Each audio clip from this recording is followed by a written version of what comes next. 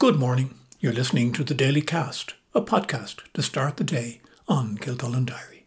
I'm Brian Byrne and it is the 10th of May 2021. Today we'll be looking at the musician who made the guitar the rock and roll weapon of choice. And we'll be checking out some tips on summer eye care. But first, the weather. Showers this morning will become increasingly frequent with some heavy, thundery downpours in the afternoon. There's a risk of hail too. Temperatures will get up to about 13 degrees and winds will be moderate to fresh from the south. So, some summer rainwear is advised if you're going to be out and about. Our person of interest this morning was a musical influence on so many of the top rock and popular music performers that he can well be considered as one of the foundation stones of the genre. Bert Weedon was born in 1920 on this day in London, England, and after starting to learn classical guitar from the age of 12, he decided early on that he would make his career in music. Before he was through his teens, he had led two music groups of his own, the Blue Cumberland Rhythm Boys and the Harlem Hotshots. His first solo gig was in 1939 in the town hall of his home local area, East Ham. Work with big bands and orchestras, such as those headed by Ted Heath and Mantovani, led to him eventually joining the BBC show band in the 1950s.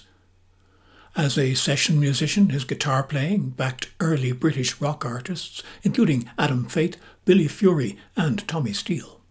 And he accompanied many visiting big-name singers, including Frank Sinatra, Judy Garland and Nat King Cole.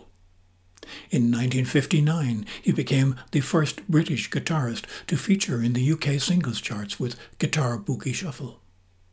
His style was influenced by the jazz guitarists of his time, particularly Les Paul. He is perhaps best known even today for his guitar tutorial book, Play in a Day, which every aspiring guitar player has probably bought at the beginning of their learning the instrument, including me. In my teens, he was a recognized musical name, but many big names who are widely known today have said how much he influenced them.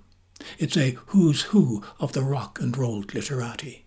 Eric Clapton, Brian May, Paul McCartney, George Harrison, John Lennon, Pete Townshend, Keith Richards, Sting, Hank Marvin, and many, many more. Through his own life, Bert Weedon was also very active in charity fundraising work, especially for children and the disabled.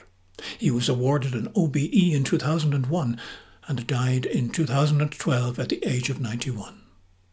He has been described as the most genuinely influential guitarist of all time, and Play in a Day still remains one of the top-selling guitar tutorials, and from which we all tried to learn this.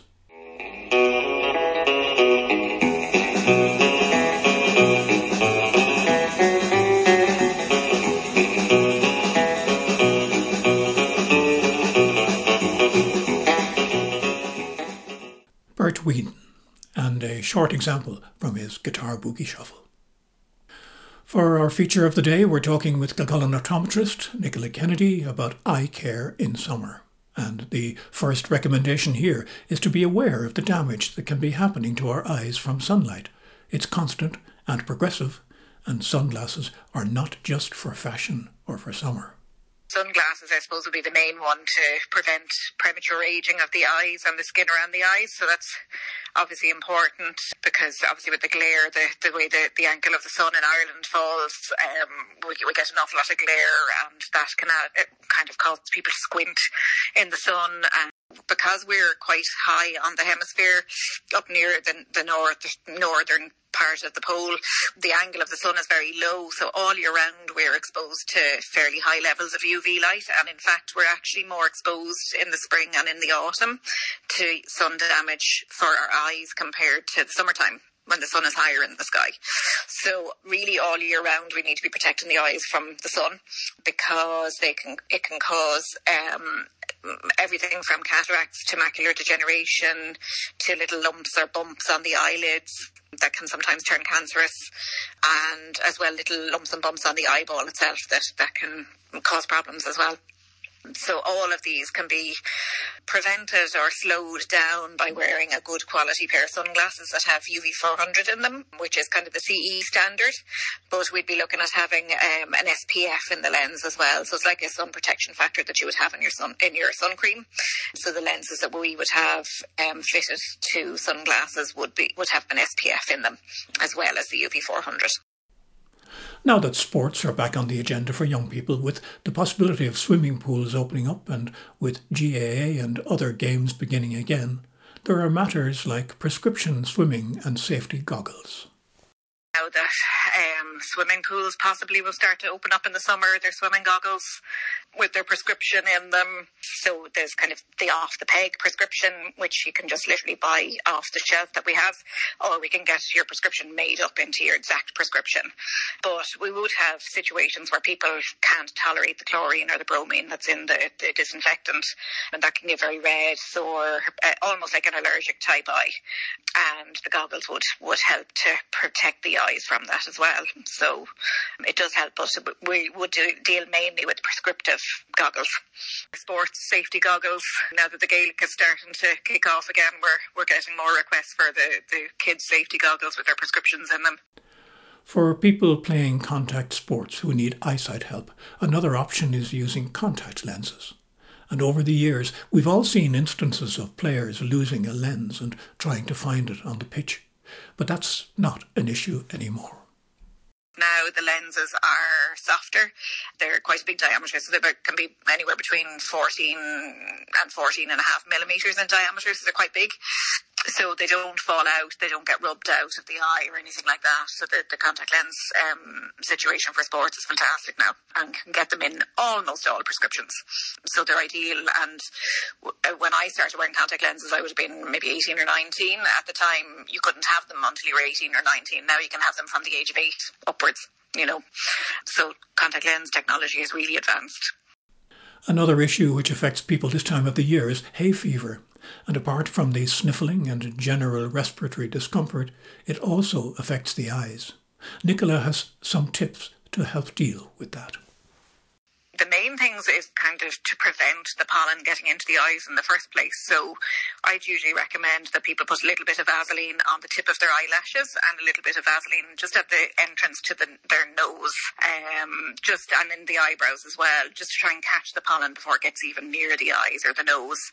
Sunglasses obviously help, or glasses themselves can help prevent the pollen actually hitting the eyes too, or reduce the amount of pollen getting near the eyes. So they'd be kind of preventive measures. So then after that, little things like things you wouldn't really think are valuable would be, not to dry your bed linen out in the garden, because the pollen gets onto the pillowcase, and then you put your head on the pillowcase at night time and you're wondering why your eyes are itchy, and then you rub your eyes, the pollen gets onto your hands, and you're just literally, so it's a constant cycle that you're putting the pollen back into the eyes. So washing the hands, not drying the clothes outdoors. And if you get a really bad session of hay fever, just shower down completely, and just try and remove the pollen from your skin altogether. After that, then, to treat it, we'd be recommending things like cold compresses. So that would be anything from cold cucumber slices, cold wet tea bags, cold cotton wool, to an eye bag that you can put in the freezer and pop it on your eyes when you need it. And then there would be special drops for flushing the eyes out, and also special drops to try and calm down the allergic response. And most of these are over the counter, and then there are prescriptive ones that we can advise, that maybe they seek advice from the GP at that stage if it's not manageable then, So plenty that can be done. Nicola Kennedy, and some topical tips for taking care of your eyes at this time of the year. In our local news this morning, the Kildare Nationalist leads with the TUSLA appeal for anyone connected with the mother and baby homes who has concerns around child abuse to make contact with the agency. Other stories covered include 2 Kildare projects in the latest round of heritage funding to protect key structures, Newbridge College Library and the Tower at Donaghadee. Meanwhile, the Leinster Leader gives prominence to an extensive local history article by historian James Durney on the activities of the Black and Tans in Kildare during the War of Independence. A key story on KFM radio this morning is on Kildare County Council being tasked to deliver 558 new social homes by build programmes this year. In national news, it's the day of the most substantial easing of restrictions so far this year, according to RTE, which also covers social housing in a story where the government is urged to double provision by 2030. The Irish Times also leads with the return of non-essential retail, hairdressers and inter-county travel. And looking towards the young and the autumn, the paper also headlines a record 84,000 applications for college places in the coming academic year.